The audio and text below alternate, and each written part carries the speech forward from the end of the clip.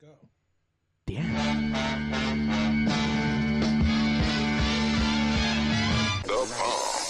The number one live show in the world, West Coast Potluck Podcast. Coming to you from Pig Studios in Compton, California. Featuring radio personality Super Steve Flores. Comedian extraordinaire, that dude Johnny C. And Mr. I'll Do Anything for a Buck, Mario 81. So throw your dubs in the air and let's get ready to potluck. What is up? It's the number one live Tuesday night show on a Monday night. It's the West Coast Pop Lock Podcast. That's us. Episode number 76. You got a lot of qualifiers in there, dude. With a special guest, my man. We've been wanting this guy for a minute, and I finally reached out to him, and he was like, yeah, dude. Should have hit me up a long time ago. Fuck yeah. All right. I've been asking Steve. You don't even, like, this has been my Christmas wish list since we started this. Like, bro, we need to get lightning in here. Dude, you're setting me up for failure right here. There's no way I can be this good. Everybody, Lightning, Jay Tillis, what is up? Oh, thank you. Very kind, very kind. I appreciate that. All right, we'll see you guys later. That was good. Yeah, we're done. That was it. Thank you. On a Monday night, it's over. Nah, Jay, shit. You took K-Rock from, I don't even know what number they started at before you became the producer. Like I joined 15? it at, we were 22nd in the ratings. 22nd. Yeah. 22nd out of how many stations are there? There's like 30. Hey, though, he took him to number one. Yeah. With work ethic. I mean, this guy doesn't stop working, dude. Back in the day when he's there at 5 and I'm leaving and shit, and he's there till like 8, 7 o'clock at night, man.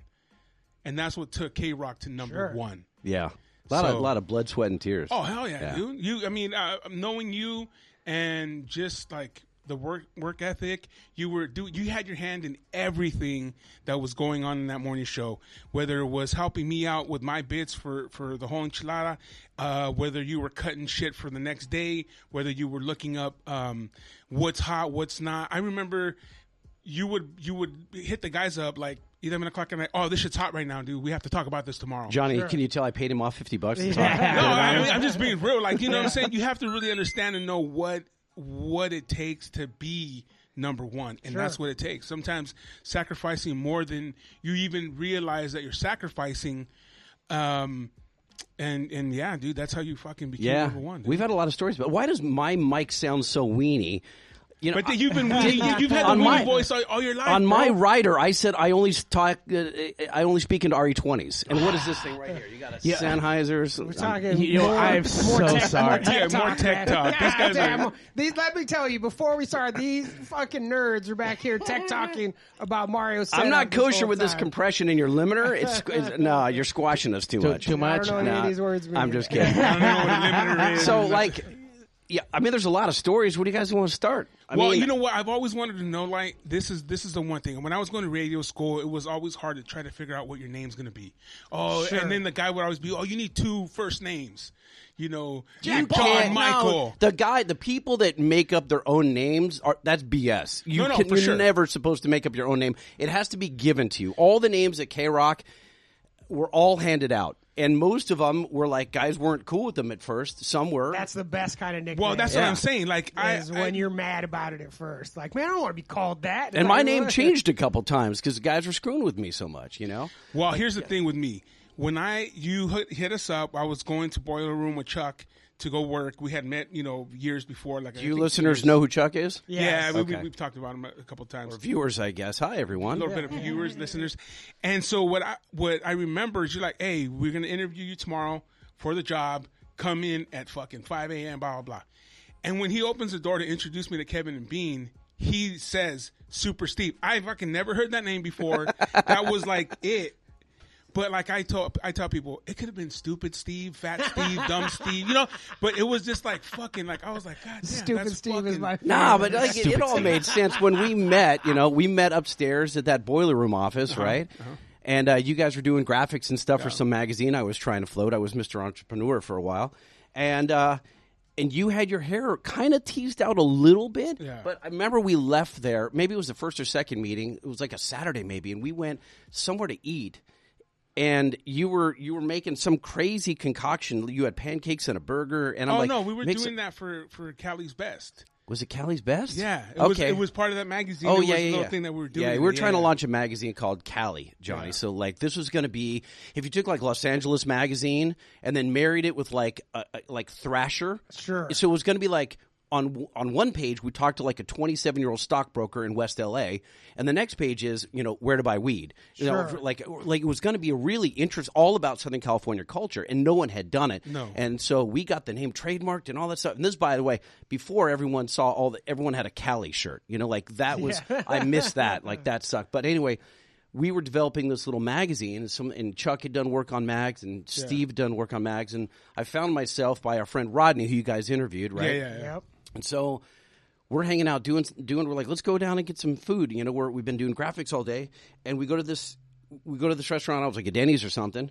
and we thought one of our segments is going to be Cali's Best burrito, burger, whatever, pizza. Sure. And so we're in the spot, and then Steve was going to be in charge of that segment in the magazine, and he do you play a bed under everything? I'm sorry. The music. Do you roll a bed Oh under yeah, everything? yeah. It's like, I can't. I'm like, wow, it's a trip. I'm like, it's the longest music bed I've ever heard. So it's like, I feel like I'm on Power 106. Uno cero seis.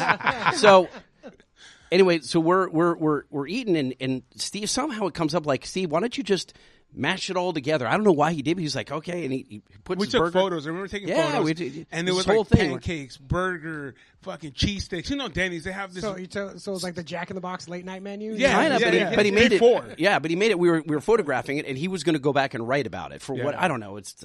I don't know. Cali's Best was like the best burgers, the best whatever, the best black dance, the best whatever it was. Yeah, so during this conversation, we're getting to know each other, which is what you do over, growing up, and he, we find at some point, Chuck or you said, I had a fro at one point, and it just all came to me, and it's like, you were the perfect character, because Kevin and Bean on K-Rock LA were just two dudes from Arizona. They weren't square. Well, yeah, they were. Like, I feel like an old white dude, they're square, but they were, and they needed flavor. They had previously worked with Michael, the maintenance man, who was a black dude, who was the actual maintenance man at the building that we were in at 3500 West Olive in Burbank. And he was amazing and super colorful, but he sued him and bailed, and, we didn't have any Michael anymore. So we'd gone this really long period, like 8-10 years, without this colorful character, and you walked into my life. Yeah. And I'm like, I went into Kevin and Bean afterwards and said, I have this guy. I got this 300-pound Hispanic dude, and he's got an afro and a cape, and, like, he's a superhero. And they're like, why isn't he standing right here right now? Like, why are you telling us about it? Like, this is too good to be true. Yeah. And they totally thought I was BSing. Yeah. So I called you up and I said, you got to do whatever your hair. And you had just cut your hair. He had just cut his hair. And I'm like, oh, no, like, what do we do? Get his a wig? He's like, no, tease it out. So he did his best, and he made kind of a fro out of it. And it was still short, but it did the trick. Yeah. And he rolls in, and he's got his double S logo on his chest and the cape and the whole nine. Like, did your sister put that together? Yeah. So he rolls in, and they're like, hired. Like, they're like, done. Like, the next day, I went to Long Beach to look for Little People. I remember listening to that on the fucking radio. And it was so crazy because at the time, I didn't know the power of K-Rock. Yeah. And when I'm out there, cars just start coming out of nowhere like, hey, what's up, Super Steve? We're fucking listening to you. And I was like, holy shit. What the fuck is going on here? You know what I mean? Yeah, when it gets really freaky is when cars roll by and then you hear yourself coming out of a car stereo in real time. You're like, what kind of weird walkie-talkie is this? No, it's crazy. And so, Steve went down to – there's a spot in Long Beach over by the golf course. I forget what it's called. But they made these houses like really weird proportions. So the doors were really, really tall. Like insanely tall for whatever reason in this housing tract. And so you'd roll by and you'd watch people go in, at night when they're, park their car and they walk in and they all look like little people because the doors are so friggin' tall. Yeah. And they're normal sized houses, but whatever. And it just became this thing where people thought this was a little person community. And it was like this mystery. Everyone knew where this little section of Long Beach was. But it's like, I don't know. we sent you down there to Yeah, go it was try on to find live. a real And person. I had whatever. a bullhorn, and we were doing, all kinds of, yell this out, do this, do that. And I was like, well, whatever, hitting the bullhorn. And then it just but that was successful, and it spun into a bunch of other stuff. And you were always on the street giving stuff away. It worked. It was the right. You were the right person to the right job at the right time. And then at some point it morphed into the whole enchilada, which is just you covering like current events topics, but asking people on the street. Kind of like no different than what Jimmy Come Alive does today, and Letterman did back in the day. Was our but I was spin on it. specific to Latinos and to Mexican people, for sure. like gangsters. You know what I'm saying? Sure. Like people that are gonna come off with some crazy To ass. say some wild shit. Yeah, say some wild ass shit. Yeah. Yeah, that was dope. But it man. rang true, and it's Oh, it funny did. because the audience at that point, the audience is, they respected it. They loved it. It just sounded like L.A. Yeah. No, it did. And the one thing I did remember too about that time was that I did one called "How to Pick Up on Latin Women," and there was a lot of jokes in there. Hey, I'm a good babysitter, blah blah blah, whatever. Sure. And then I know people were starting to call, "Oh, that's fucked up. You're talking shit." And I would get on the phone with them and be like, "Yo, look it. On this show, we talk shit about everybody. Yeah. You think it's funny with everyone else, but as soon as it hits you, you're like, oh, and they're like, oh, you're right. Sure. And, so we won everyone over, I think, in two ways. Because, A, there was someone on the street and someone that was talking to them that was exactly like them. So they sort of, like, accepted that. And, two, Kevin and Bean made fun of themselves more than anyone else. So, it was that, like, accepting, like, oh, they talk smack on everybody and themselves, so it's just in fun. although we pissed off a lot of people. Oh, no, We for had gotta sure. piss for off. sure. Asian Americans went after us. Fat women went after us. Like it was all these, all these people went after us, and it was in that time in the '90s, when you could do it. Girls Gone Wild time. It was all that You know what stuff. I mean? You could definitely do it. It was Korn and Limp Bizkit and whatnot, and and Lake Havasu and all these things were, and South There was no Padre Island. internet. I mean, Yeah, no, there there wasn't. was no internet. it was pre-internet, but I think even if there was internet back then, it still would have happened. Yeah. We were just it was a rebellion from the '80s. Sure. I think, but. So Steve comes in and crushes it, and you did it for a bunch of years, Yeah, right? quite a few years there. And then you end And up. then Lightning fired me, so whatever. Yeah, no, I didn't. But you fire know what, though? To me, I think that's something we talked about earlier. Is like, shit ends, bro. Right. You know what I mean? Like, it is. Well, what we it is. did. I think we covered every topic that Whole Yeah. Enchilada could cover. No, exactly. And It then ran its course. we started regurgitating a few, and like, let's just rest it. But by that time, you had a gig and promotions, and you were doing. And I was stuff. also doing overnights and shit. So, Exactly. Yeah, you were on the air and whatnot. moved So, on, so. yeah, you grew. But I mean, it was fucking awesome. I always thought you represented that because there was always, even when K Rock was at its heights, there was like this underrepresented Mexican girl listening to the Darks. And like the late night K Rock crew that was not properly represented on It's true. mainstream K Rock. Well, look what K Rock came out of. By the way, on this West Coast Pop Lock podcast, I mean, how much do the listeners that are in? You got guys in New Jersey listening and watching Sure. and stuff like that. Like, how much of K Rock do they know? Not sure. I'm not sure. It I mean, goes back and forth. we've Like- talked like- about some stuff. And, Yeah, and they know so some. so you guys on the East Coast, it was WXRK, which is where Stern was and all that stuff, but nothing was ever as big as KROQ in Los Angeles. And Right. that's not like we're not being arrogant when we say that, like, it just is. Yeah. You could just look at the bands that would fly from England directly into LA and go right to K-Rock.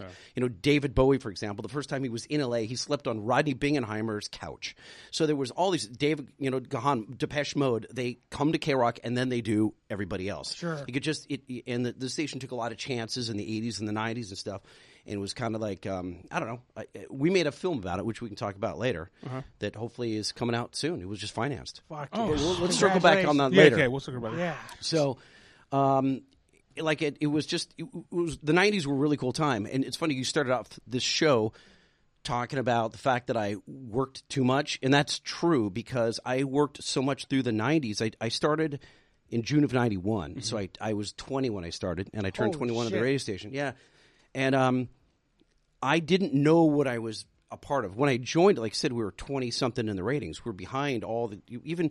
We were below KCRW, which is the NPR station in town. You know what I mean? Like there were jazz stations ranking better than K-Rock, and so we just slugged it out forever. And there were some times occasionally where I'd find my self on stage, like at Irvine Meadows, ladies and gentlemen, Candlebox. Like I'm like, oh, I made it. I introduced Candlebox. Yeah, I remember those days. It's like there were some moments where I go, oh, like damn, like I'm standing in front of 60,000 people. I'll never forget. I grew up going to Supercross and Monster Jam. I'm white, right? Yeah. So I go to like off-road stuff, and I'm from Orange County originally. And so I'm at Supercross. McGrath had done, this is his, I think, 4th or 5th year of sweeping Supercross, like the entire series. It's the season opener at Anaheim Stadium, and I'm the guest that welcomes everyone on the microphone. Damn. And they hand me the mic, and I'm like, I'm looking up at Anaheim Stadium. And at that point, it was still, I think, I can't remember if it was still like all the way around, because Anaheim Stadium didn't, there wasn't that portion where the Rocks are now, but it used to be all the way around. I think it was at that time, right? Like when the Rams played way back in the day. I can't remember. And it doesn't matter. I'm standing there with a microphone. I'm like, oh my God.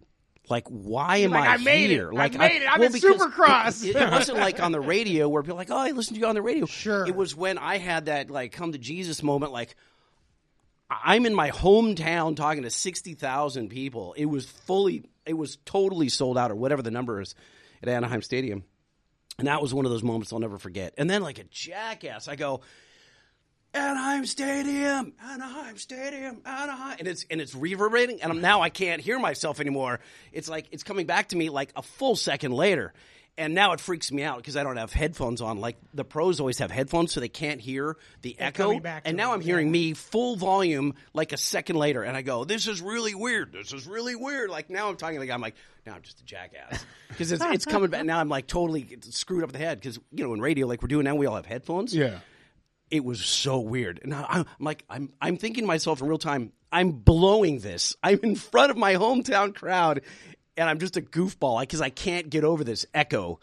I'm ruining Supercross. Dude, it was the one thing I love. Yeah, exactly. Yeah, exactly. All I want to do is do good at Supercross, man. Yeah, it's like I've been waiting for this. Jerry McGrath is laughing at me right now. Like, what is going on? Like I got a pair of limited edition Vans. I've been waiting them for like some collabo Vans, and I get them in the first day, and then I pee on them. Yeah. You know what I mean? Oh, you stepped in dog shit. Exactly. Oh. I just ruined it. I think it was okay. I think no one came afterwards and said like, "Oh, Lightning screwed it up." Like it was all right. I saved it, but there were so many moments where it's so funny because the DJs didn't really like doing on stages. Whether it was Limp Bizkit or Korn or Depeche Mode or whoever, there was a jock. Like part of the deal when we would give away tickets and K-Rock would be out at the concert, we would have the van sitting out front, sitting in the red zone, no parking zone, and it would be out there, and we'd be handing out freebies. Then inside, it was our deal with the promoter, right? Johnny, you've been on all these shows, like inside. We would have to do the official entrance, like in 5 minutes, ladies and gentlemen, whoever the band is, Stone Temple Pilots. Yeah. We thanks for everyone coming, that type of thing. And the jocks would just get tired of it. They didn't want to go to these and do like you guys would all jump at a heartbeat. Like I'm going to go, bring out. I did a few because a lot of people were like, "Nah, I'm going to bring up Social Distortion." You know what I mean? Like, oh my God, like I'm going to be on this stage and introduce my heroes, right? But a lot of the jocks are like, I'm busy that night. I did 7 nights of Social Distortion in Hollywood, dude. Right? I was like, okay, I'm fucking down. I did Ozfest. Yeah. Everybody at Ozfest. Yeah. And I was like, who doesn't want to come out here and do this? This is fucking rad. It's insane. But you know what? They just did it for 20 years. Yeah. Some of these jocks are like, I'm over it. I didn't, And so I would end up doing a lot of these things. And you'd have these like out of body experiences doing these on stages where you're like, in 5 minutes, whatever the band is. I did have an awful one at Tori Amos. I talked too long. And one of the guy in the front seat's like, get off. I'm like, goodbye. I would always do it like short and sweet. Yeah, I learned What's up? Super Steve from K-Rock coming up. And I would say the name. I had already done 50 of them by the time someone says, dude, say K-Rock at the end. So don't say who you are. Just go up there, welcome the crowd. Just be an anonymous person, right? Because half the crowd may or may not know who you are. And then at the very end, go like, Stone Temple Pilots, I'm Lightning from K-Rock. And then you're gone, right? So they're like, it's too. They're already clapping for the band, right? And they're like, oh, whoever this guy is, I don't care. I But did if the you say opposite. If you As say it opposed up to go, front, I'm waiting for K-Rock. They're like, boo! yeah. If you say it up front, you're hammered because there's always some heckler in the front, right? Well, that's Fuck that's why I would do it like, yo, what's up, Super C with the world famous K-Rock coming up, and they're like, they want to start booing, but they're like, oh shit, yeah, fuck yeah. You make it so quick, yeah. Because they believe that they're about to walk out. Yeah. And then you walk off and there's another fucking like 8 minutes or 9. Oh, well, like, and what the fuck? bands, there were a lot of bands that wanted a real big gap. Like Yeah. they didn't want to be, and the reason is a-holes like me. I wasn't as bad, but I have bands. So, like, flash forward to 2014. I don't know. I went and like headed up the digital department at K-Rock, and then we got bought. Well, engulfed into CBS Radio, and then I became part of the national events team and stuff. So I found myself at all of these events all over the country, hosted by radio stations, our company, CBS. And so many of the DJs would do these insanely long 6-minute things on stage where they're bringing up, here's the girl that does the traffic report, and then here's this guy. And remember that? And you're thinking the band is backstage listening to all this going, What the fuck? oh my God, get this dude off my stage. So a lot of times they in the contract, they're like, he'll go up. That's fine. As part of our contract, he can go say hi to the crowd. He's got to do it 10 minutes in advance. So the crowd is like, it's like disassociated, Yeah. from, right? Because there's so many. To get that taste out of their mouth. Yeah, Yeah. that's exactly right. And I'm not mad at him for it. No, yeah. He A wants lot to of know us the are bad. fucking, yeah, here's the fucking traffic dude. You're like, oh, fuck. Oh, we don't even listen. Do you remember that guy who called in that one time? This is him! Well, Yeah. and a lot of Get times, outta and here. every DJ thinks that they're personal with the artist. Oh, yeah. Every single That's my homie. DJ thinks, we've been playing this band, and he was over at my house for dinner. Like, no, he wasn't, But it's always got to be me, I, this, me, we. Nah, Like, for no. me, it was just my name, K-Rock, and the band. Yeah, well, that was good. You're Boom. smart. Yeah. Done. That's it. I don't want to get booed, bro. Yeah. That shit hurts. Hurts my feelings. Yeah, it hurts. Yeah, it hurts. You know, I got the only time was because I took too long. Yeah. It was at an AFI in San Bernardino, and those people Oh, like dude. they were all, hey, That's it. they were already hating on us when we pulled up in the K-Rock band. These poor people live in San Bernardino, man. And I They're was like, already, oh, No, they're good at shit. hating. Yeah, No, they're good at already hating. angry, And I was like, man. fuck, dude. And they're like, oh, yeah, I could go up. And I was like, oh, shit. And I went up there and I heard some booze and I was like, AFI. AFI, motherfuckers. AFI. But then enjoyed the show, you know what I I've mean? been asked personally by Davey Havoc to come up Yeah, here. he's my So homie. stop booing me. Yeah, Like, fuck don't you. fucking You'd be boo me. surprised. There are guys that would say that. Like, oh, God. If you don't stop booing me, I'm going to fucking stage dive. I'm coming. Yeah, I'm coming right now. Because the Don't problem stop is, I'm the booing. guy who will, like, if I see the guy who's booing or heckling, I'll find a way to go find him later and go, dude, I'm sorry. I'm sorry. Like, I screwed up. I should have been shorter. Like, I want to apologize to dude the heckler. I just, Sure. like, I don't want any bad You were bad unsatisfied. mojo. I would like to. Yeah, I fix feel that bad for you. because I'm like, I don't want to do a disservice to the radio station. Like, I love that place, No, I know you do. Here's the question: why K-Rock and why a producer? How did that come about? It was not on purpose. So I was going to Rancho Santiago College in Santa Ana, and I thought I was going to go into like real estate. I was working at a car stereo shop. I loved audio. Like I just loved audio, which is my jokes around about your compression and whatnot here. I took it off, by the way. No, I took them all off right now. No, that's all good. It's all good. I can hear it. It's better. Oh, shoot. And so I was big into this. You stuff, can send right? them pointers later on the email. Hey, bro, this is what you need to do. You know what? Some life critique. It's okay. It hurts. It's all right, but I mean, listen, I can't really hear too well because of these Marshall headphones. I'm used to Sony NVR 7506. That's what we're gonna have in here next week. Next all week. You're gonna have week. Mars. Don't you fucking worry. We're gonna have some of those. No, I know. I know where to hit him. You know what I mean? I know where it hurts. Exactly. That you know how to stab him. You know how. That's exactly it. Now it's a cool studio. No, you've done a really nice job. I'm just giving you a hard time. What are we talking about? Why you started? How? yeah. how- Why how- producer? Oh yeah. So You're I at college in Santa Ana. yeah, so I was taking some business classes and I was just floating through life. I was working at a car stereo shop and a surf shop at the same time, and but I really loved audio. I thought I wanted to be like maybe I was either going to go real estate or I was going to be a Foley artist. Do you know what a Foley artist? Sure. The guy that clicks two coconuts together, like a horse hoof, or like. whatever. Yeah, you've seen. Remember what Monty Python and the Holy Grail? We just click it now. Forget it. The old reference. Yeah. Anyway, you make up like you crack celery, and it sounds like a punch. Did you have an idea how to do that? Did you have any idea how to? I had recording equipment, and I really liked that stuff. So, this is not a joke. No. I thought it was a joke for a I second. didn't think it was a joke. No, like literally, like when they do bones breaking in movies, it's celery. Yeah. They go, and they break celery on a microphone. They distort it. It sounds like a bone break. That used to be my favorite part of the Universal Studios backlot tour. They would take you on the stage and show you how like Foley artists work. And they'd slap sandbags and do all this weird stuff. Like, I mean, I think you know about like the laser guns in Star Wars, right? No? I'm about to know. How do you not know that?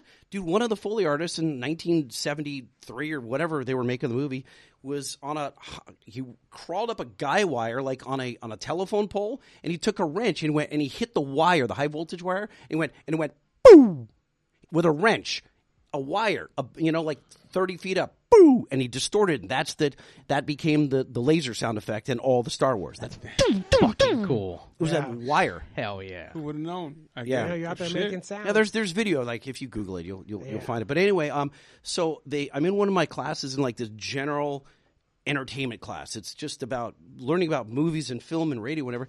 And the teacher passed out these forms one day and said, "Hey, these radio stations are looking for interns. If you guys like audio, KLOS and Pirate Radio, they're looking for interns." Hell yeah.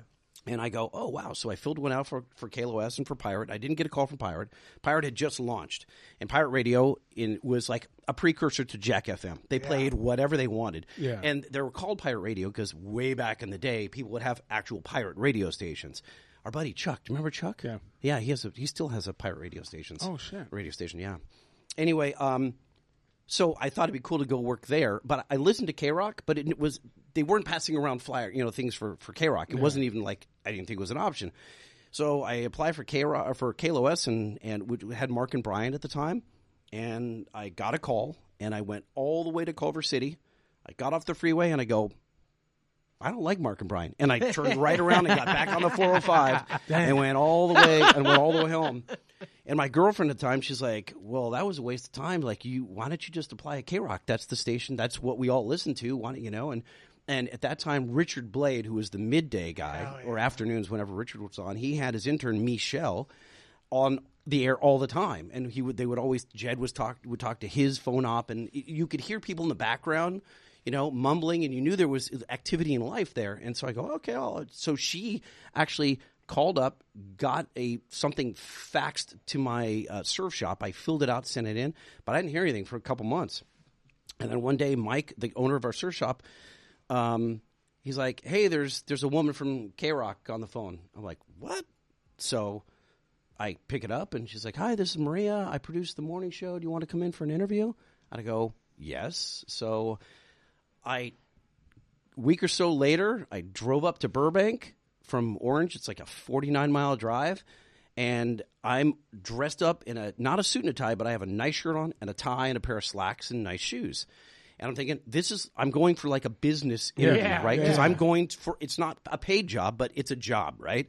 And I walk, and as soon as I walk, first I get to the elevator, and it's on the 9th floor, and I go to push the 9, I realize the 9 button, the clear plexiglass over the 9 had been popped out. Someone took a knife and popped the 9 out because, of course, that's what you do at K-Rock. Right.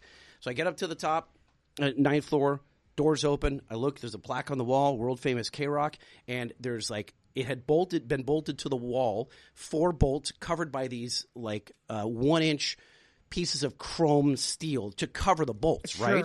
2 of them had been popped off. Someone was in the process of trying to steal the sign off the wall and couldn't get it off the wall. So I'm like, I'm clearly in the right place, right? Yeah. And I walk in, and the girl, she greeted me.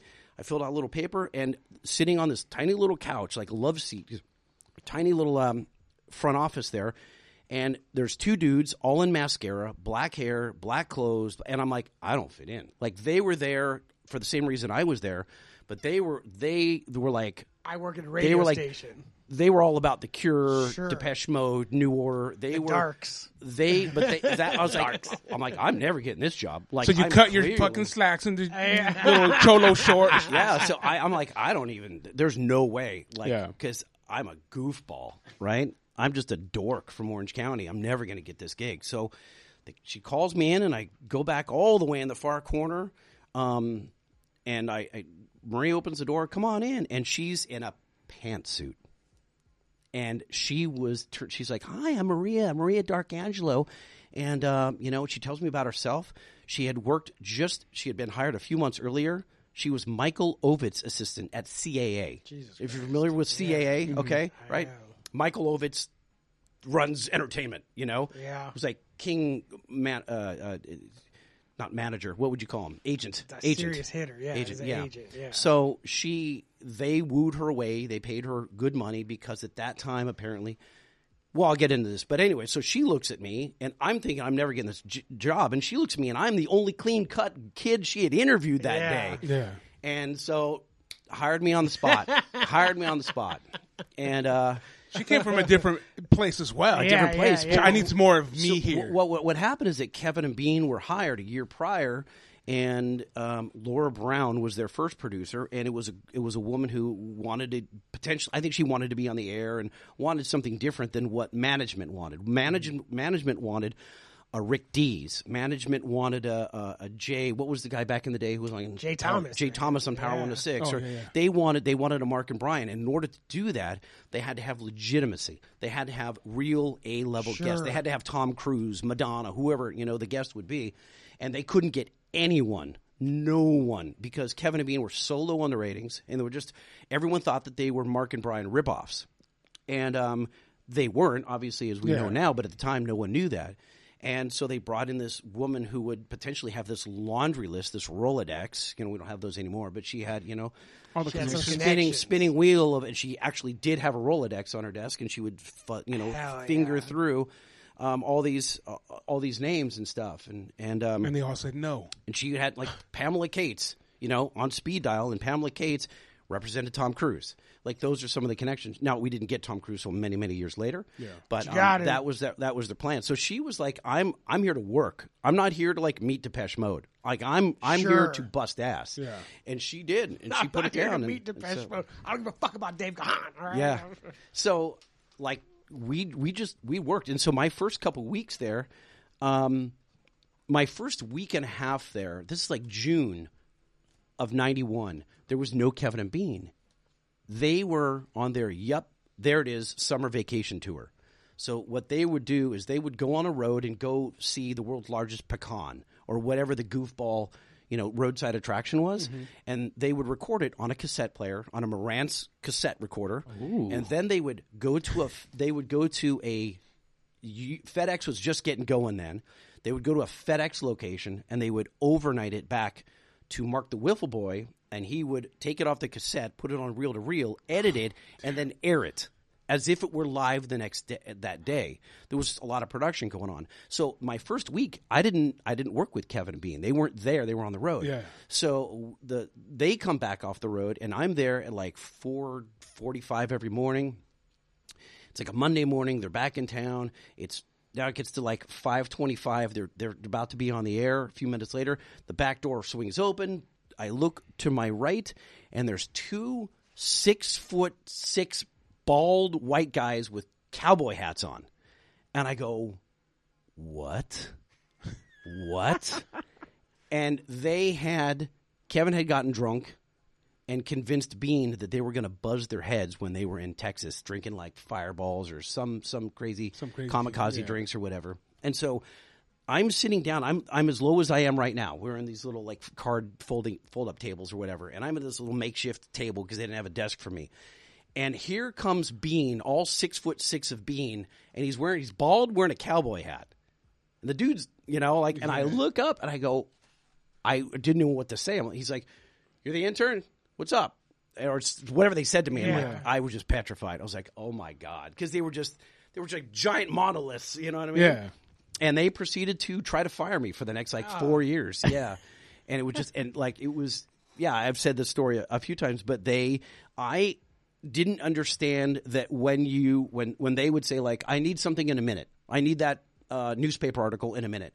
They don't mean like kind of in a minute when you get to it. They mean in 59 seconds Yeah. because at 60 seconds, we crack the mic open and we start talking about how stupid you are for not understanding that 60 seconds is 60 seconds. Yeah. And so it took me years to figure out that pace and all that stuff. But finally, I don't know if I ever licked it, but like, You got there. like I think like to what you said earlier, I just outworked everyone.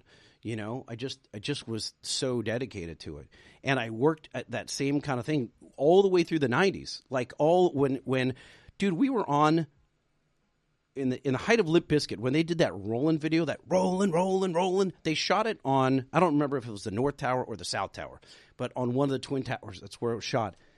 And it was the weekend prior to the Video Music Awards, MTV VMAs. Mm-hmm. And we were invited up there by Peter Katz's, their manager, and Fred. And so it was me and Kevin and his he may have been married, and it was my girlfriend at the time. And we were, it was Brandy, we were married, and we were up on one of those towers watching this video being shot. So sometimes I see that video like I was standing on that tower watching the cameraman. I'll never year forget. prior. What's that? A year prior to 9/11. Exactly a year prior on the day. Yeah. Yeah, is when they shot it. Oh shit! And it was really weird. And I had never been to the Twin Towers, much less on the roof. And there was security and all the stuff we had to go through. Because I'll never forget up there, I was hearing a helicopter. I hear, like, my wife and I are going, "Where's the helicopter?" I'm looking around and I couldn't find the helicopter. And she's like, "It's down there." We looked down to see the helicopter. We were above where the helicopters fly. That's how tall those buildings were. It was really bizarre. And I don't remember why I brought up this story, but it's just one of those moments where, I do know. I remember why. Because it was the helicopter thing, I remember that. But like that was the biggest band. When they did that Rollin' video, Limp Bizkit was the biggest band. I think you talked They about were- him because the Dungeon podcast Yeah, is in. And he has a podcast Called Chocolate Starfish. Yeah. He has a Limp Bizkit As podcast. soon Chocolate as starfish you- and the hot dog flavored water, right? Hey, as soon as you started talking about it, this guy came yeah, in. from the Dungeon nice. G Rotten. But What's up, D? Jersey. From New Jersey, man. He loves him some Limp Bizkit. Yeah. Oh, what's up with Zach Rabbit Lopez? Lightning. He came out to see my band at the Pike in Long No, Beach. he went to the Pike. Your band was just playing. you leave fucking Zach alone, man. You know what I'm saying? Like, he didn't come see your band. He went was to go there get like drinking a a beer. beer or something. He went to get something, and there's a band So here. it was weird, like all through that, even though that happened, and there were so many times like that, like Woodstock, you know, when we were at Woodstock, and there was the fires and the mud throwing and all that stuff, and like it was just all, it was all so hard. Did Like, you watch that HBO documentary about the Woodstock No. 99? It's really good. No, I was there. Oh, yeah. I was there. And That's it why I was- was interested in your idea. It was not fun. And if we did not have, if Moby's management had not saved us, we might not have like got in. Like it was just, that was all a disaster. We stayed one night at a listener's house in some podunk town. There's a whole story there for another podcast, but like it was just, we were just working. And yes, Kevin and Bean had to have fun on the air and had to do their shtick, but like there was so much setup to everything. There was nothing was scripted, but it was just, there was so much setup.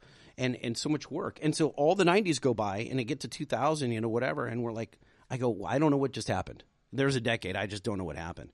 And there weren't cell phones. Like, there were cell phones, there were flip phones, but they weren't like, now you're taking selfies and all that stuff.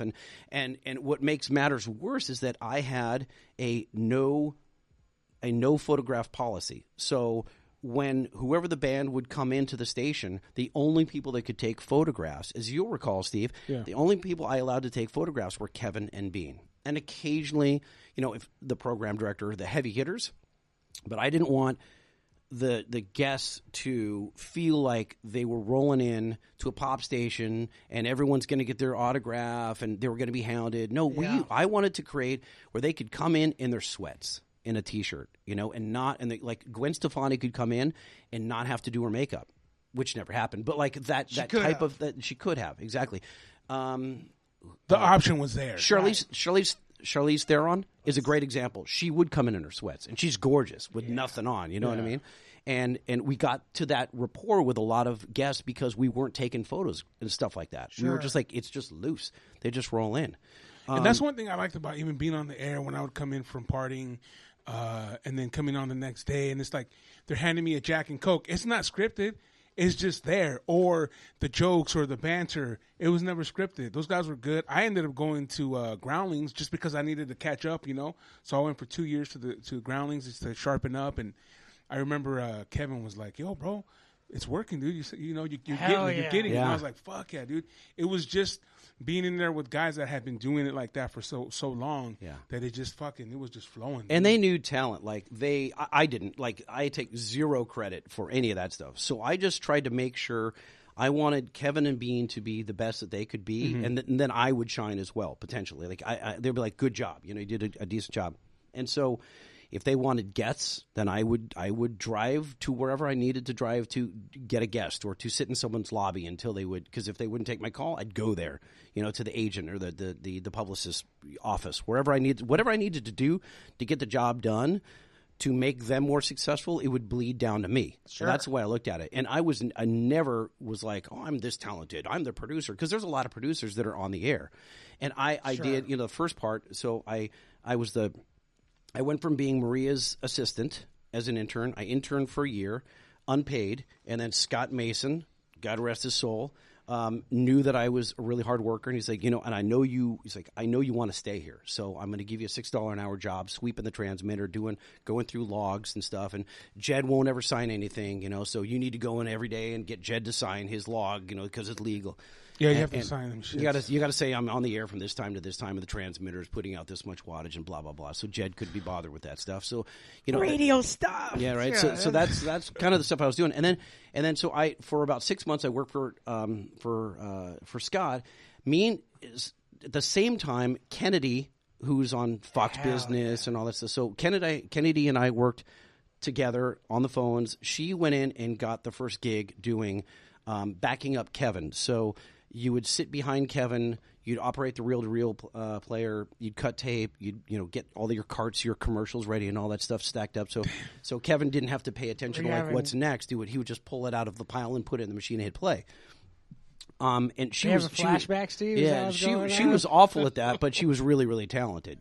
Carts and all that shit don't exist no more, bro. Carts. And Doug the Slug's got them all. Sluggo's got them. Yeah. Or because when I first started at K-Rock, you still had the the little carts and you had to put them in and shit. Yeah. And then after a couple years, all of a sudden there's computers and shit. Yeah. So carts sucked. Carts sucked. Serious balls. Carts was a looped tape. So maybe you've seen on some cartoon or some old show where they have it looks like an 8-track, an 8-track tape. They're about half an inch thick and about as big as my hand, and they had a looped tape. Like it was actually taped together at the end, so it would go forever. And it had a little tone which would make it stop and start at the right spot. Well, a lot of DJs were either high or whatever, and they would just when the song would end, they'd hit stop, which you're never supposed to do. You don't hit stop; you just turn it down and you let it finish, so it queues up automatically. Yeah. But you'd go up and get on we had the hot songs on this wall right to your right, so you could just look at the log, grab right on your right hand, throw it right into the cart machine, and you'd be like, "Hey, it's 106.7 K-Rock, KROQ. It's Saturday night. It's a big old party. Hit it."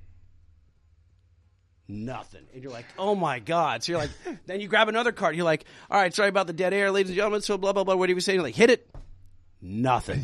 And so I still have nightmares about this. Yeah. Like, I swear to God, I still have nightmares about this, where I grab every cart off the wall, and then I start grabbing CDs, and the CDs are scratched and skipping. And it's like, I can't make anything play, so I just have to do this. I have to riff.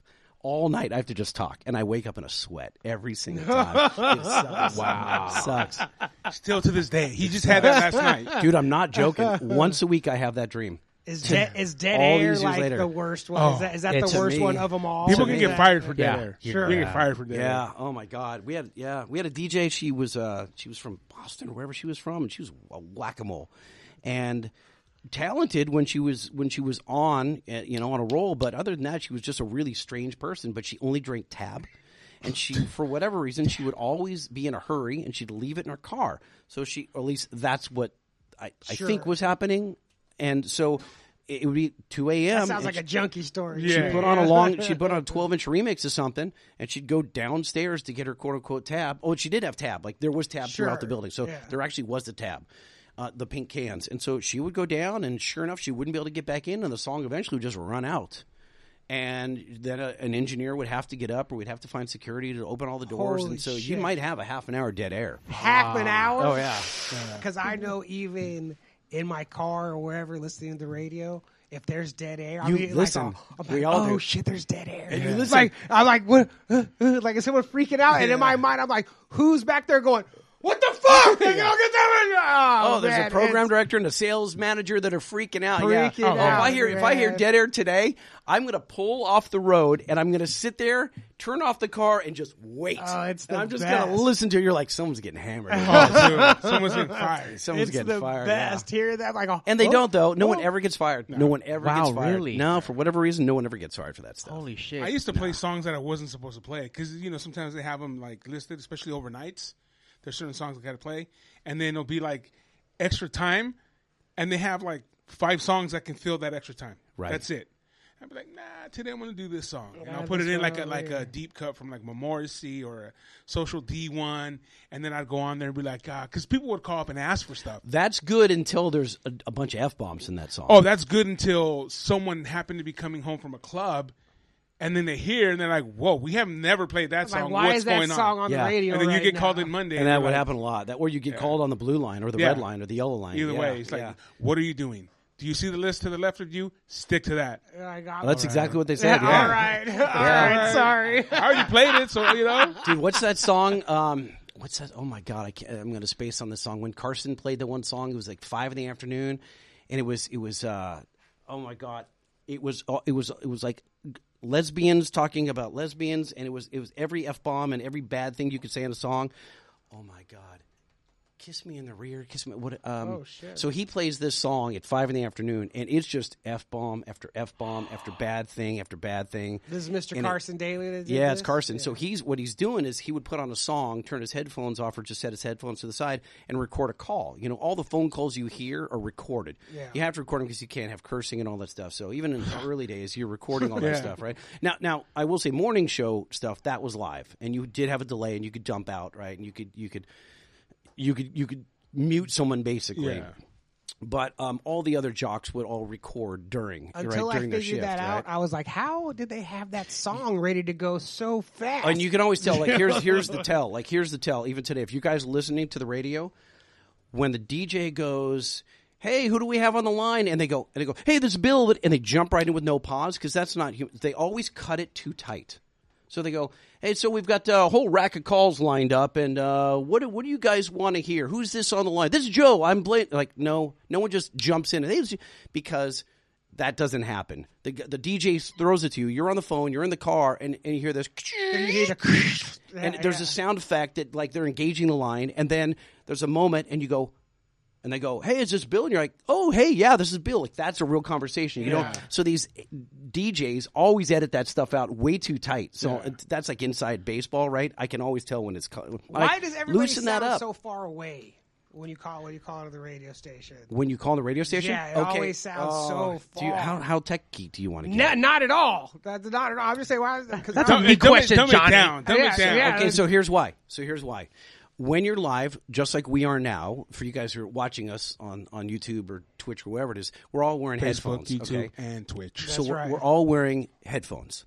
Okay? And so because we record when we're in a song, like right now we're in the middle of a song, we're like, okay, now we're going to go talk to the listeners. We take our headphones off, and then we talk to the person on the phone line, and they're in a speaker in the studio.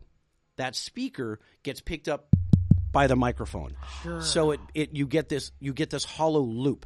It's exactly what happens when you have someone yelling like this. So I'm picked up on all the microphones, and it sounds hollow, right? If you muted all the mics but mine, I won't sound hollow. But as long as your mics are live, I sound hollow. Hollow's the So exact when you perfect have all these wacky morning shows, like it happens to Woody all the time at 98.7, and it's whatever the show is, you got a bunch of guys sitting around a table like this, and they start yelling about something, and all of a sudden it gets hollow sounding. It's because I'm heard through your microphone, and it gets out of phase. Yes, because hollow's the perfect And word so that for it. happens when they're recording the calls during a song. And they're listening to that, Joe from Pacoima is coming through a little tiny 5-inch speaker up on the wall over here, and that's being put through the microphone, and that's how that. Why is it Pacoima? Every time someone explains, Juan from Yeah. Pacoima, Joe from Pacoima. Richie- Pacoima's just Yeah, a it's- comedy trigger. It's like yeah. it's like Ukaipa Pacoima. avocado. You went to Groundlings. It's specifics, right? Specificity, right? Yeah. Ricardo Valenzuela from Pacoima. Right, exactly. With his flying guitar. Exactly. That's all Pacoima means to me. Is I know that's where fucking Richie Valens is from. It's like a lot of inside baseball radio talk here. I can't imagine this is relatable to Oh, you. no, it is relatable, dude. I'm going to tell you why. Because a lot of people, and this is where some people think I'm hating, but a lot of people that you worked at K-Rock at the tail end, that didn't get the true K-Rock when I had first gotten there. I'm not saying that I was there for the main heyday, but I was there still when we were doing shit that was, before we got stopped from doing stuff. After the wardrobe malfunction. Who is with in the Super Bowl? Janet Jackson. Dude, we didn't even. If you remember, we did not get to see that because we were at the Key Club for a Super Bowl. We didn't even know what happened, and there was a band playing during halftime. It was Gwen's ex-husband. So we did not. Bush. No, not Bush, but just him, Gavin. Gavin Rossdale. But he wasn't with Bush at the time. So we did not see. So we did not see any halftime show when that happened. We were watching the band. I remember that. I was talking to somebody else about this, Steve. That you bring that. It's strange that I feel like we've talked about this before, but I don't know of anyone else talking about this. I think that there must be someone in radio or TV who talks about it, but I call it the Janet Jackson effect because that was the moment. So that Super Bowl was on CBS. Yeah. And so Justin Timberlake reaches around and he whether it's accidental or not, I do think it was accidental because even Justin Timberlake's not going to do that. Like he's pretty conservative. And he accidentally rips her top off, and she's nude for just a minute. She's topless, right? Kind of, sort of, right? Yeah, she had nipple ring. shields on. Yeah, so that's why I think it was set up. Yeah. I don't think so. Because she had nipple shields. Like it's no, elaborate. Those things are whatever. I just don't think so. Right? I'm pretty naive that way. I don't think that was set up because like Chris Rock got slapped for real. No, I do think so. Okay, absolutely. Well, anyway, go on with the nipple story. So CBS had the Super Bowl. CBS was also CBS Radio. They had like hundreds of radio stations and hundreds of television stations. And all of a sudden, they were on blast by everyone. Yeah. Like, everyone's like, you just showed nudity. Why didn't you have a delay feature where the actual live feed is 15 seconds behind? So in the event that there's an F-bomb or anything, right, you can go to black or you could put up color bars or you could go to a commercial, like whatever. Just choose a different camera Something for that else. matter. You know what I mean? So anything. And they didn't have it. They had no excuses. So that not only did that change the way that television and radio, all of radio had to be on delay. There was no more live radio. Everyone had to have a dump button. They had to be in delay, 15, 18 seconds, whatever it was. Then the shows like we had Ralph Sex University. Yeah, I got taken out. It just was a domino effect of everything got really conservative really fast. Yeah. And everything that was sexually oriented just got hammered, just got taken away. And it had some really negative effects to creatives in radio. You know, it made it really, really hard. And I remember Kevin Weatherly came into the Kevin and Bean office at the time. He was and a he had program an director. envelope. Yeah. He had an envelope, and he goes, usually you're pushing the envelope, right? He goes, you need to stay in here now. Like, there's no more pushing You're in this the envelope. There's no more this this. envelope stays right here. Shit. Yeah.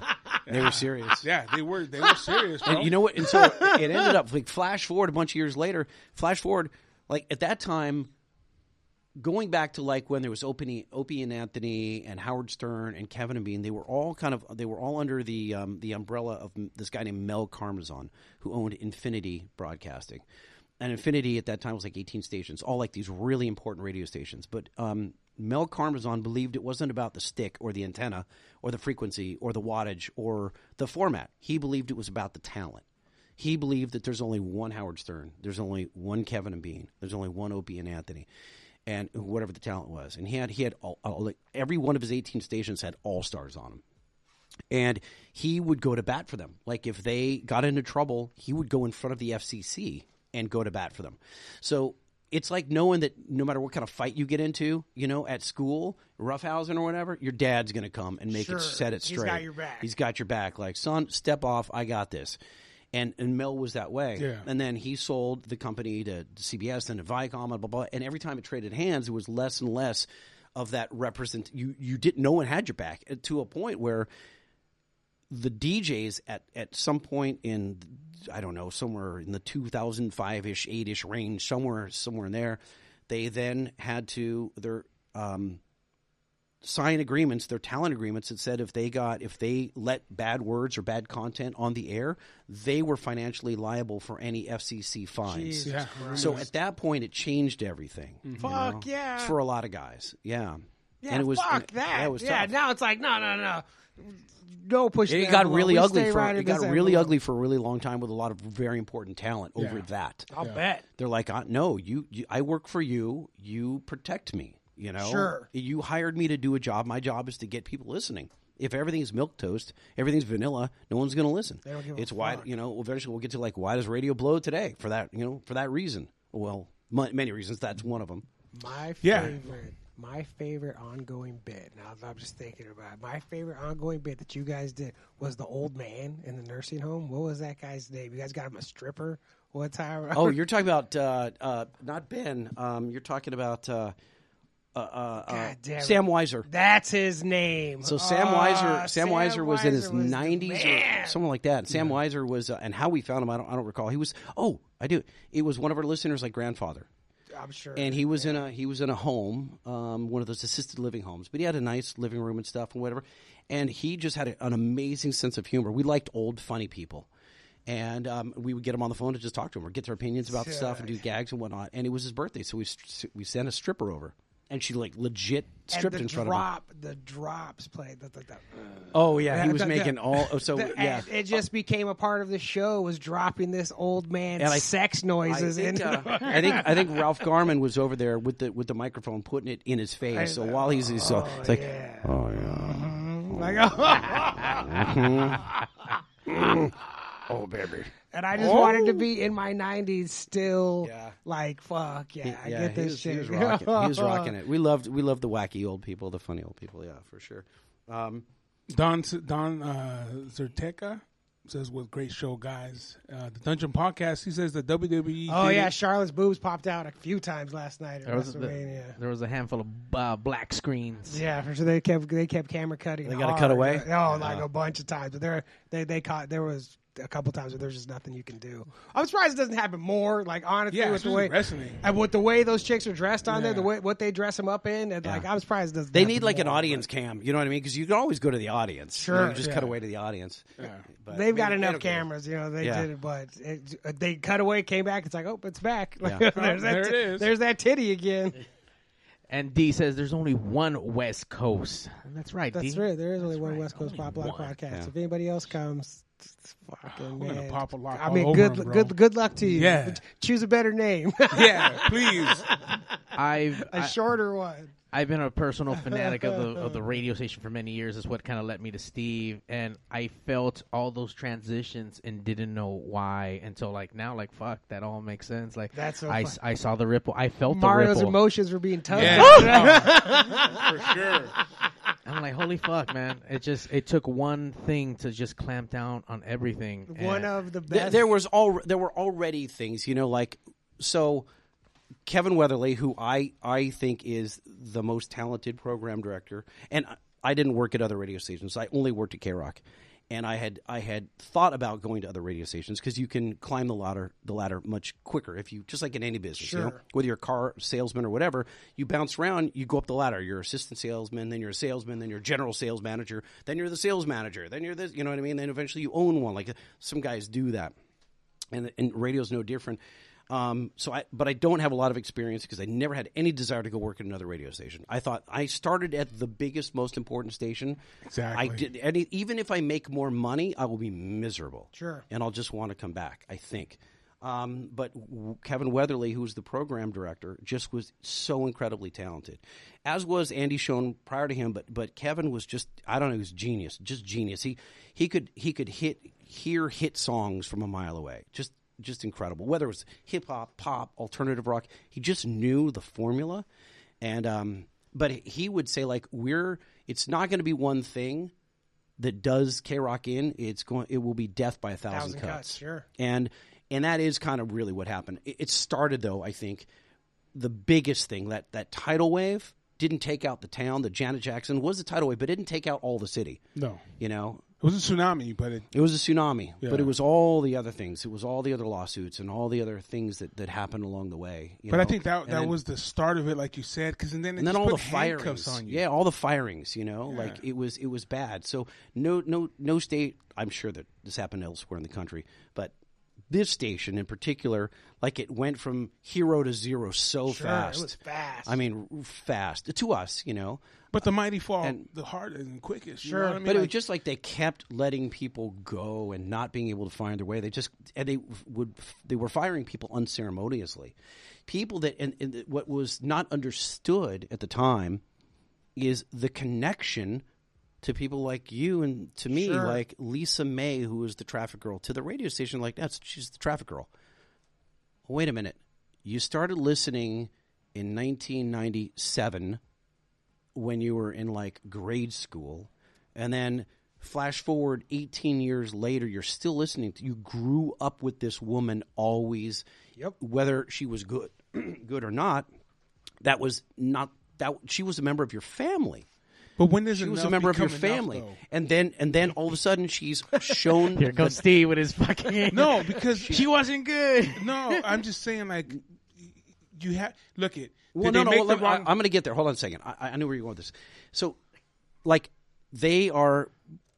Were you laughing at me now? No, he's laughing at me. So they're blowing people out. They people that they had wanted that should have moved on or whatever. We'll come to back to that later. But there were people that were beloved by the audience. K-Rock had a really big audience that all of a sudden just weren't there the next day, and they were like, "I just was walked out today." They'd go on social media and just say, I think they would did it just wrong. I would just walked to my car, and the audience was like, "What? A nuclear bomb just Yeah. went off in my family." Like every single morning driving to grade school with my parents, junior high, high school, and college, I listened to this person, and now they were just showing the door like F this station. And with the F advent, with the social media coming around. That's Yeah. what happened. Because before, like, if your favorite DJ got fired off a radio station, you'd be like, "What the fuck happened?" Yeah. and you'd have no one to ask and nowhere to go. No, and you're going to write a letter? What are you going to do? You know what I to mean? be You're able to going go- to mail it in? Write a For letter. them to be able to go on Twitter and immediately go, "Here's what happened." Yeah. I just got. Then it allows people to be angry, to be like, "What the fuck?" Like in real time, as Yeah. opposed to finding out And- months and later. Look, what look. happened. There's a lot of stuff that even today I can't talk about, like stuff that I would love to share with people on how some of the things really went down, but we've all talked about it internally, and I don't think it's ever going to come out. I don't, which sucks. But I don't think that people will tell the really what happened in each different scenario. And I can't be that guy. I wasn't part of it. Like I wasn't in that decision making process. I wasn't the firer. I wasn't the firee. So it'll be interesting to see if that stuff ever comes out. You know, Nah.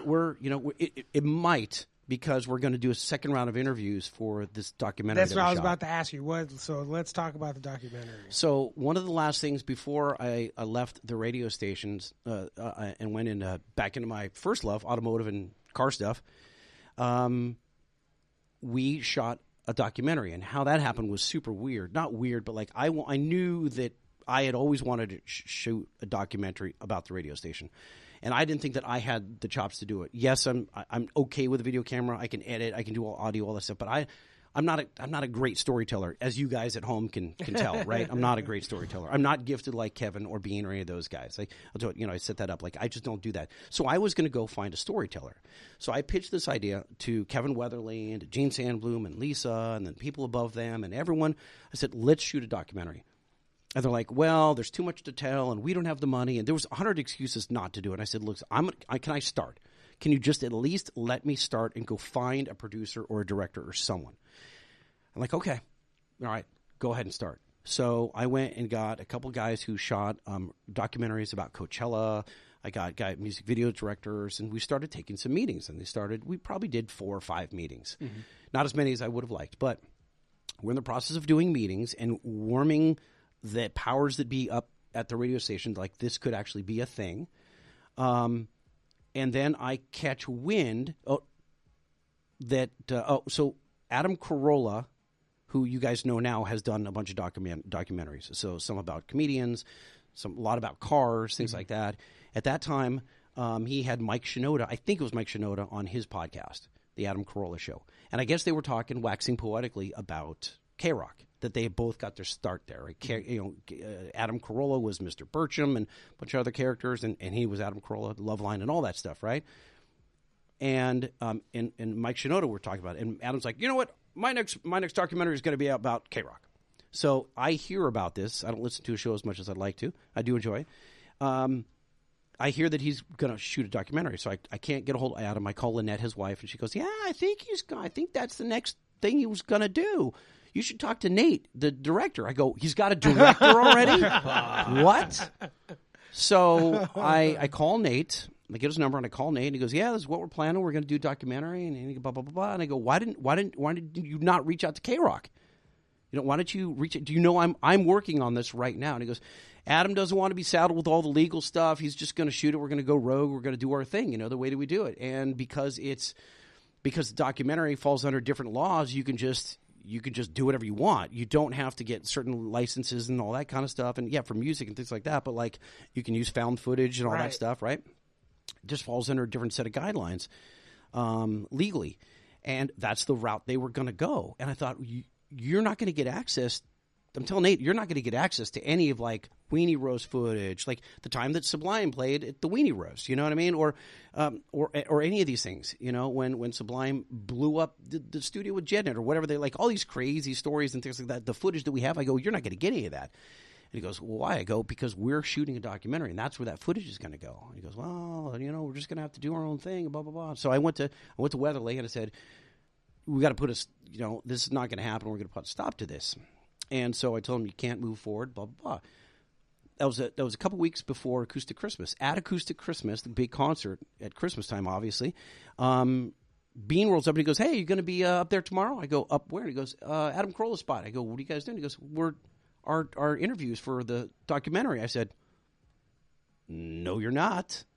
And I was like, I don't tell them what to do, but I'm like, that time I'm like, no, you're not. We're working on the doc, and this is not happening. Went to Kevin Weatherly, and he goes, stop this. So just kibosh right there. They didn't go the next day. Adam was upset. Nate was upset. And so at that point forward, I had more conversations with Adam and Nate. I said, let's do this together. I know you don't want to, but let's do this together. This will give you access to all the footage and the audio that we have, all the photographs, everything, the whole shebang. It'll give you all that stuff. And, and K-Rock will, be cast in the best possible light, and we'll have final say on it, No, you won't cast any aspersions on the radio station and whatnot. And that took a year exactly. The next Acoustic Christmas is when we announced to the staff that we had done a deal with Adam Carolla's Chassis Media. And so immediately following that, we started shooting people. Coldplay, Green Day, U2, like all that stuff. And afterwards, I'll see if I have the sizzle reel, the 8-minute sizzle reel I'll play for you off the air. And, yeah, it's pretty cool. So, and I don't know if I'm breaking news here, but it's been financed. I might be spoiling something. West Coast Pop Lock Podcast exclusive. Hell yeah. That's how you do it, though, man. You know what I'm saying? He takes down Goliath, bro. Yeah. Right. He says, fuck you. I'm not going to take no. You ain't going to do shit. And you would think, oh, it's Adam. Oh, he's going to fucking bully you.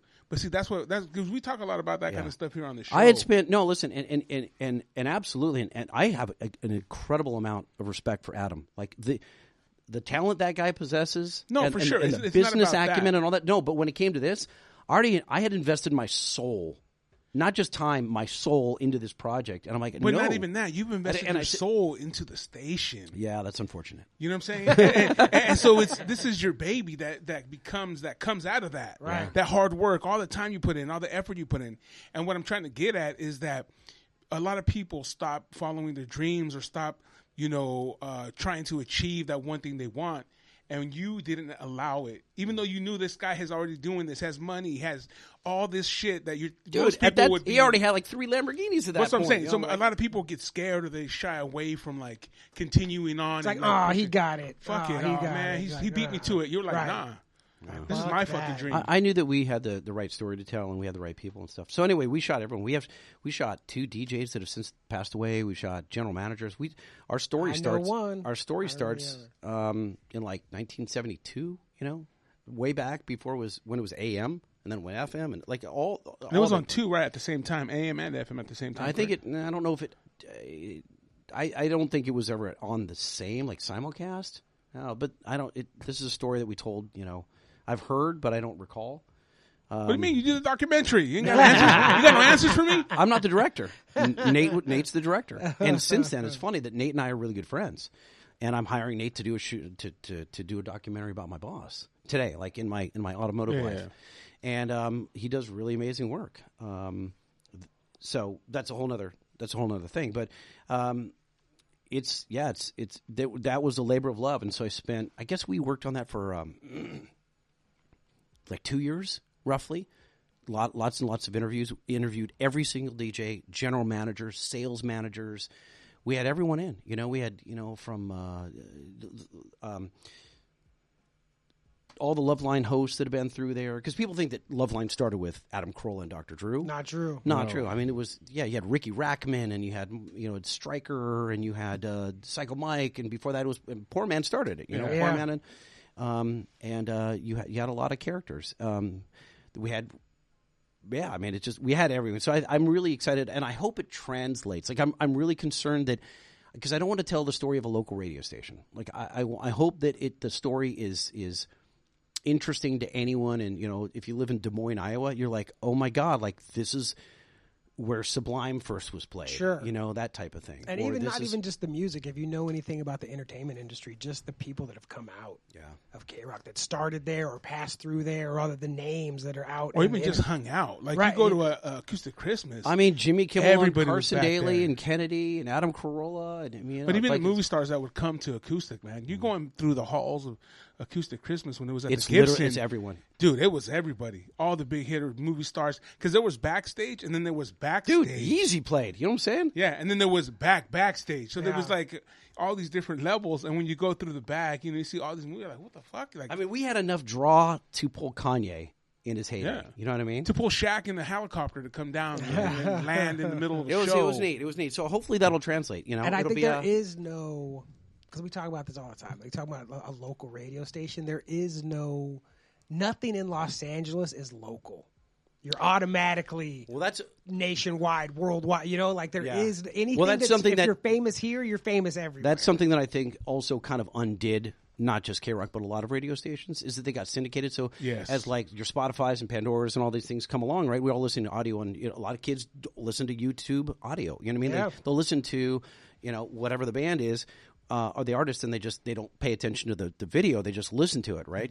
YouTube is still the most streamed audio source, believe it or not, for people. That's unbelievable. And then and Spotify and Pandora's and all that stuff. And so, I forgot where I was going with this.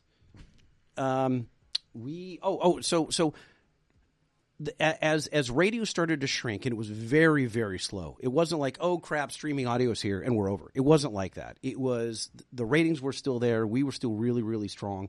People were listening. And actually when Spotify and Pandora and all these biggies came to the forefront, they actually brought more ears to audio. They didn't actually take away. We thought it was going to, like, there's only so many listeners, and if you listen on Pandora, you're not going to listen to FM or AM or whatever. That turned out to be not true in the beginning. It just brought more, because there was more content, more goodness, right? And so that didn't last that long. Eventually, people started to bail, right? Yeah. Because as the Janet Jackson effect, and people were going elsewhere for the content that they were looking for, and different, more edgier music, and radio stations were starting to play less edgy music and things like that, starting to take fewer chances, right? And then as those things started happening, the company started making less money. Well, what happens when you make less money? You can't afford people. Sure. So then you start letting people go. And when you let people go, you go, hey, wait a minute. We have this really successful morning show in L.A. Why don't we just put them on in Chicago and Wisconsin and Kansas and blah, blah, blah. And that's what you do. Well, then all of a sudden that L.A. morning show now can't talk about – they can't send Super Steve down on the corner, sure. Put him in Compton, over here and do a live radio bit because that doesn't relate to a guy in Michigan, right? But see, that's where So I then- think it's wrong. I think it does. Well, so they didn't. Yeah, no, so of they're course. like, hey, you can't really do the local stuff anymore. Or the DJs felt like, oh, well, I'm going to be in 80 cities. Like, I'm not going to do local. That's stupid. I want to be like Entertainment Tonight. I want to be national. Well, they stopped doing the one thing that local radio can Right. do, which is be local. Yeah. Because guess what you can't be if you're Pandora or Spotify? You can't be local. Absolutely. You're global, right? And they're trying now with their algorithms, and they're giving you, specific playlists and some traffic reports and stuff like that with some of these streaming services. But it's true. It's not your neighborhood. It's not your people. No, It's not, and I think, yeah. and you grew up with a guy that went to your local bar, like, hey, Kevin and Bean are going to be at Safari Bar in West Covina tonight. You're like, I'm going to go see those guys. You know what I mean? Lightning's going to be at the the Shack in Anaheim. Live bait. Yeah, live bait. You know what I mean? I remember going to like Live bait. when the I met Lakers my won wife the at Live playoffs. Bait. And got married in Santa Anita. Dude, yeah. right. I'm all radio station. Yeah. But yeah, the thing was Be at that Chillers in Redondo. So like that. that was my first Kevin and Bean breakfast. Was that Chillers in Redondo, dude. I Chillers, was dude. there. Wow. That shit was dope, bro. Yeah. Wait, who played? Was that Sugar Ray who played? I don't even I remember don't who played. even- We I were don't even so know if fucked the up, band bro. played. We Yeah. drank so much, man. Those fucking- I had a sombrero. And what we did to it, we cut the top off and put a salsa holder in it Yeah. and chips. And I was just walking around. People were like, Oh, dude, every hot chick in the place was grabbing chips and salsa off his head. dude, we left that place so faded because it was like, hey, I'll have a big stick, and they're hitting all the Dude, there were so many flavors. times, guys, that we set him up to win, like with girls. Like so many times, we're like, we just made him the center of attention because A, it was funny, but B, they were like, the girls would always think it's cute. They're Yeah. like, oh, we put him in a costume, and he's like, this costume is screwed. Like I'm embarrassed. But then the girls are wanting to touch it because he's wearing like a silky cape or something. It's like, where they're okay, like, it's cool. yeah, they think it's rad. Don't stop. Yeah, you know it's true. Vegas was crazy when we would go out there, man. That's how Johnny became our good friend and all, is because he went on a Kevin and Bean singles party. Yeah, right. Yeah, those were nuts. Like when, Yeah. and so we would used to take a bus to Vegas, and that's where the party was. When you get to Vegas, everyone's already faded and tired. Maybe And Dude, when you get to Cool. Barstow, everyone's fucked up. yeah. I remember my first one. I get to Barstow, and I'm in the restroom in the bus. It's Johnny's bus, Johnny's Express. And I'm in the restroom, and I'm holding onto the wall. I'm like, I am fucked up. yeah. And then Kevin and Bean are like, Steve, come out. You're going to do, like, I used to bite beer cans and just fucking drink them, bite the bottom and drink it. They're all, here, do it, bite it. And I was like, oh, fuck. I was still I going. admit it, but I was- Here we We had, go. we had 3 buses. So when we did it, when we first launched that, we had the Kevin bus, the Bean bus, and the Lightning bus. Yes. And my bus had Brad on it. Oh. Had Bald Brad. Which Bald Brad. Some of you know, some of you most probably don't know him, but he's a party animal. And he brought his friends Paul Still and a Jeff. party animal. And I don't know if it was them, but somebody brought a keg or two on my bus. And because I said, I'm going to bring a keg on my bus, and there was some alcohol in Kevin's a little bit, and nothing in Bean's. Like Bean was going to have the square bus, like he was going to have the Sure. bus with no shenanigans. I would have been so mad. And If so- I go there, you're on beats. But the thing is, people thought that was funny, or he was joking. He was like, no, we're just going to read. We're just going to read magazines all the way All to the way Vegas. to, yeah. Vegas. And there were people. And so we're going by. There's 3 buses, and we're like, our bus and Kevin's bus are BAing, Bean's bus, hanging ass out the windows and stuff. And it was so much fun. Chicks are flashing, like And all the shit. And so when we get to Barstow or wherever we stop, like Barstow, the yeah. Lenwood exit or whatever, Yeah. and Get some Del Taco. everyone, the big giant tacos there, for you guys who know what we're talking about. Everyone piles out of the buses to take a pee break, and when we get back into my bus, there's no seats, there's no standing room. Beans is half empty, Kevin's is half empty. Everyone's in there because they heard that's where all the beer and the booze was in my bus. party. And we just got annihilated. Paul and some girl got naked, and I don't mean kind of naked, like zero clothing, and they were just dancing. The radio's up. It was a crazy party. So like the next 3 singles trips that we did to Vegas, we were like, I'm in Lightning's bus. Oh, yeah. Yeah, it was so funny. Yeah. And, Not only that, but even like Weenie Roast, Acoustic Christmas. Like, you look at those old lineups, bro. It's killers from the top to the bottom. We were doing Coachella, all this festival shit that everyone goes to now. That shit was getting done years ago. Yeah. By this station. Yeah, in LA. And back then, now every radio station has a Christmas show. But back then, there were some. The big ones did, but not but all not of the way we did it. No.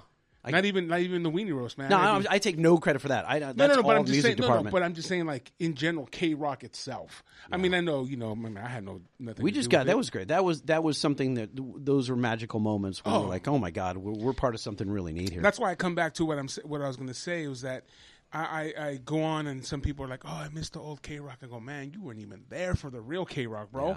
You know what I'm saying? People that worked after, or people that even when I was there at the end. It's interesting because when Bean left the station at whenever the year that was, 10 years or something like that, and then Kevin went on with Ali, and there was kind of some people who joined the show, and it's weird to hear them talk about the morning show as if that was the cast that had always been. Yeah, Sure. that's and what, like you know the cast, and I'm sure that our parents feel the same way about television. They used Sure. you don't know the way that used to be back in the day. Like I get it, right? But it definitely was an era. That era was super unique. But the back difference then. was too is like it's not even like like our parents, they were more wholesome. We were not. Yeah. It was crazy. It became more wholesome. It became more like corporate. And yeah, they have no clue, man. You know what I'm saying? So I read some of the stuff that people put up, whether it's on Instagram, Facebook. I'm like, oh, yeah. And so we did. At some point, we started what was called the B Team podcast. Yes. We weren't the A Team. That was Kevin and Bean. The B Team was all. You started that, right? Yeah. Okay. Yeah. So, and it's funny because I said we need to be into podcasting, and I want to tell the story because it was really starting to. I don't know if I've ever talked about this, but it was pissing me off that there was all these new listeners that didn't have any idea what Kevin and Bean and K-Rock did in the 90s. Sure. And I would have loved to tell the story of the 80s because all the people that came, the prior decade during, that scene, all the synth pop and all that stuff and the DJs, the Richard Blades and Poor Man's and all those people like that made that radio station. They handed over the keys of the castle, you know what I mean? And we did something different with it. So I couldn't tell that story because I wasn't there then. I was a listener. But I wanted to tell the story of the 90s when Kevin and Bean were doing all the crazy stuff. And I wanted to expose the new listeners to it. And so we started the B Team podcast, and we would go through old bits that Kevin and Bean had done in the 90s, and I had access to all that audio, and we started playing it and recapping it. So we'd go through a bit and talk about it. It was me and Omar and Dave, the King of Mexico, right? And Steve would pop in, and we had, Psycho Mike occasionally. Kevin and Bean made appearances, and Beer Mug would come in and stuff like that. Cast of people, all the people who were affiliated with the morning show. And it started to, like, open some people's eyes, like, oh, crap, like, what happened to the show? Sure. Like, what, like... So it was more of a detriment than even like a It ended up positive. being like a not... So at first we're like, oh, it's a trip down memory lane. Well, no, it's a repositioning. Sure. Like we're like, I remember when you were thin. Yeah. You know, it's like... I remember when you were hot. I remember when you were hot. You know what I mean? I remember before those boobs sagged. You know what I mean? Yeah. Because they were sagging. It's like, what the fuck, man? And so that wasn't our mission. My mission was just to like, hey, because I had put in a lot of sweat equity over the 90s and early 2000s, and I'm like, I just want to share this. I think there's so many amazing Kevin and Bean refrigerator where they'd go to some game show host's house and like go in his refrigerator and see what's in the refrigerator. Like all these things that you see on YouTube today, that was done decades ago by not just Kevin and Bean, but other morning show talent, And we just, like all those late night Letterman type bits we were doing, the stuff the kids are seeing on YouTube, right? I mean, like Mr. Beast and all that stuff. And so, it's just the B Team started shining light on that era, right? And then the guys, after I left the station, they kept it up for some time, another 10, 20 episodes or whatever. They left the station. And they left. So they're Janky Town now. Omar's still there. Yeah. But Dave, the King of Mexico, he left with the last version of the Kevin and Bean show. They were all got blown out.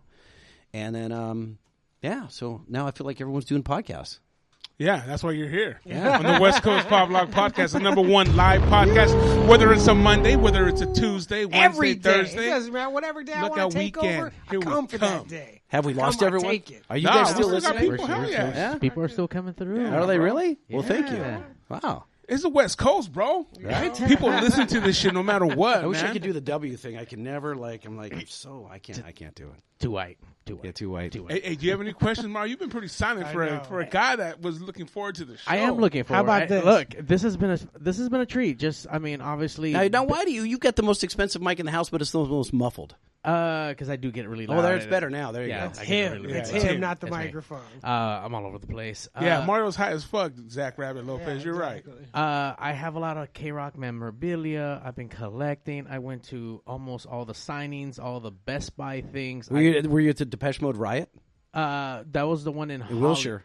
Yeah, in the Wilshire district on by Beverly Center. Was that the one where they took over the whole entire street? Yes. Yes, I was there. No, you know what his number one story I was is, about to though? say this one, so His get him. number one story. It's a problem if you guys already know the story. No, the number one story he has is when Morrissey came to K-Rock and he was outside signing things for the little crowd that had shown up to the station right there on Fairfax, the newer station. Oh, when he was standing at the fence line right there. We had Yes. the automatic gate. Were you kicked out before No. you could get something signed? No, he was the next guy to get something signed, I was standing right there. and Oso said stop. Came and gave him the fucking. Oh, dude. And Oso's like 10 feet tall. Like, you Yeah, can't- and at that you're not time he going was through like Oso. almost 500 pounds. That was huge. That was a big dude. All tatted down. He's like, "It's over." And Mario was like, "No, the one thing he wanted in life was that." And we've had Oso in here before. We've had Oso in here. Oh, nice, really? Yeah, we had him He just was talking like, like old yeah. school shit. Hasn't he lost like 1 million pounds? Oh and stuff? man, Yeah. dude, Slim down. he went from like 4 something to like what are you Oso, like 180? I know you're listening to the show, bro. Of course, the number one live podcast. Yeah. It's he's about like 180 something now. Okay. Yeah, I've seen him. We've There's hung some out. people that I got to catch up to. You know, there are people that I still stay in touch with. I frequently. I still talk to Kevin. I was out to dinner with him less than a month ago. I talked to Bean over WhatsApp. Not as much as I'd like, but you know, Yeah. I would have liked to. And I've talked about this before that I totally screwed up. Like I should have maintained my relationship with Jimmy Kimmel a little better when he went to the Man Show.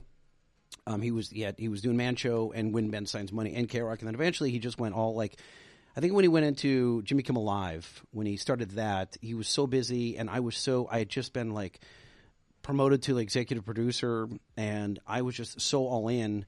I just didn't pay enough attention to where his stardom was going, and we maintained friendship. And whenever I'd call and ask, like, "Hey, I want to come down and see the show," whatever, it was like, no problem. But then our trajectories diverged, and that's what, like, you know, like, I have no regrets. You know, people lie to you right to your face. Yeah. Like, I have no regret. No, I have regret. I have regret that I didn't stay tighter with Jimmy. Because Jimmy, you know, people have very strong opinions today about him because of his politics. But I think, Jimmy has the biggest heart of anyone I've ever met in my life, you know, and we could do a podcast just about Jimmy and his generosity. He's a rad dude. But I talked to people like Nicole, who's still there, and Stryker, and Dave the King of Mexico, and a bunch of people. You know, I still, like, we spent so much time there. You know, I had more than half of my adult life was spent there, you know, 26 years. Yeah, it was my dream to be on there, man. I mean, I had told one of my friends that I was going to be on K-Rock when I was in high school, and we were walking home, and he's like, "Yeah, fuck you, bro. You ain't going to be on K-Rock, bro. Shut up." And then when I got on, as I was answering phone calls, I was like, "What's K-Rock? Who's this?" And he's like, "Hey, bro, it's fucking Cheeto, bro. You're fucking on K-Rock, bro. Holy shit!" And I was like, "Yo, dog, I told you, bro." You know what I mean? I love it. And it's just crazy. Like, I didn't, like you mentioned. Stars aligned. No, you like you mentioned earlier, like when you're in it, you don't really realize what's really going on, you know? You And can't. It doesn't matter if you're digging ditches, sweeping streets, or you're on the radio. You just are doing your job. Yeah. And it's not until like it's very rare when you can be somewhere and have that epiphany, like, oh my God, like I've done something. Well, I've I'm gonna tell you contributed. where mine became. Like, I felt like what I felt we were doing was contributing to like LA culture, you know, and music culture and stuff like that. I didn't go like, oh, Lightning's doing some stuff. Was never about me. Well, here's two It was things. never like, about I'm me. gonna It was tell you always two like what we things. were doing as a radio station and Yeah. as a morning show and pushing the edge. Two things. One, the when I envelope. first started there and I was doing my first signing, it was the calendar signing, and this kid goes, "Hey, can I get your autograph, Super Steve?" I was like, "Ah, man, you don't want my autograph, bro." And you were right there. You're like, "Steve, this guy wakes up to you every day. He doesn't see you like we see you. He sees you totally different. You need to give this kid an autograph because he listens to you every single day, and it's a totally different relationship that he has with you." And I was like, "Fuck, I didn't see it that way." You know what I mean? And so Well, you were being self-deprecating. You're like, I'm just a dude. No, You know what no, I mean? for I'm sure, a- 100%. I'm a dude from Buena Park. Like, why? I don't deserve your attention. You were feeling that way, yeah, right? no, for sure. But And I you- felt like that a lot. Like, you don't. I don't deserve your attention. Like, I'm just doing a job. And it just happens to be, you know, that's what you always hear stars, you know, people on TV like, I'm just doing a job. They literally just are doing a job. And some of them shouldn't be famous. They should just be actors and not famous, right? Or on the radio and not famous. Or on the radio and not famous, yeah. But you did say that, and that to me was like, fuck, man. And that helped me out to you know, feel more comfortable in the position that I was in. And then the next time I really felt it and really realized what had gone on in my life was here on this podcast. I was talking to Johnny. It was one of our first podcasts, and I'm like, because Johnny's doing stand-up, and I'm like, hey, bro, you're doing the hardest thing in the fucking world. What gives you that like sort of like momentum to keep moving, keep doing it, keep pushing? He goes, I know someone that did the impossible. I'm like, yeah. He's like, you, bro. You did the impossible, so therefore I know it's possible. And I was like, fuck. And I sat back. Do you have that drop that goes, oh? Well, now we will. That recording. But it was so crazy because that's when I really sat down. I was like, fuck, dude. I lived my dream, man. I really did, and thanks to you. Well, you're still living your dream, dude. No, this still, is a rad we're show. still, yeah, no. By the way, slow clap for this studio and you guys right here. Thank you, man. Thank you. But it all comes back around, and what I'm trying to get at is I thank you for taking a chance, seeing me, and just really thinking like, fuck it, we can make something out of this guy. Yeah. I appreciate it because you helped my dream to come true. Hell yeah. That's what we do here, right? Hell yeah. That's what goes on here. And this is part of the dream still, and this is because of you as well still. Yeah. So everything that happened from that moment till the day I die, you're intertwined into that. That's right. So thank you very much. I appreciate that. Yeah. And it's the West Coast Pop Lock Podcast, the #1 live podcast on Earth. You're not supposed to bang on the table. You can hear that. Yeah. You're so fired up right now. Yeah, no, it is, man. I can feel you that energy and Lightning. Thank you for coming out, my man. Yeah. You know, if you need truck parts or truck accessories, I got you covered. Yeah, man. But we're gonna have to do a part 2. I'm about to say, I'm like, we're done already. It's only been an hour and a half. I can keep going. Are you serious? Have we gone an hour? Yeah. When did we lose everyone? People are still on, right? They're still people are still hanging out with us. They're still hanging out with us today and on every Wednesday. Every Wednesday, the Local Music Experience, 8 a.m., 4 p.m. Download that free app. It's a bunch of cool shit, plus us. So yeah, man. So there's that. Yeah. And we got some cool stuff coming up too. Pretty soon, we're gonna be doing, I think, a live April 23rd at Border X Brewery in Bell. There it is. There you What? go. Where? What? What are we doing? Yeah, we're doing a live at Border X in Bell. Border X Brewery in Bell. Okay, well, that's a lot of bees. Yeah, that's I'm gonna fuck that up. With That's Mi a tongue Grito, twister. you know. So you guys do this thing live, like in front of an audience? We're gonna do it live that day. We've done it We have. live too. Yeah. That's some pressure. Nah, I mean, we have fun. That's a man. Mario right there. Yeah, exactly. Also, tomorrow night, if anybody's around Hawthorne at Flights in Hawthorne, I'll be doing stand up tomorrow. What's the date tomorrow? Tomorrow's the 5th. Tuesday the 5th. If anybody's watching. What time? Show starts at 9:15. 9:15. Well, that's an interesting time to start. That's very specific. 9:15. 9:15. 9:15 and 30 Like seconds. they do like a hard 9:15 as opposed to a soft 9 o'clock. Okay. You don't tell everybody at 9 and doesn't start till 9:15. It's like, no, we start at 9:15. So. Yeah, man. So I'm telling you, Light, thank you very much for thanks making for having this me. kid's dream come true, my man. Yeah. And we will definitely have you back in. Lightning. Thank you so much. Thank you, guys. Jay Taylor, thank you very much. It's the West Coast Pop Lock Podcast coming to you live every Tuesday. Today's a Monday. Plus Monday Hell sometimes. yeah. The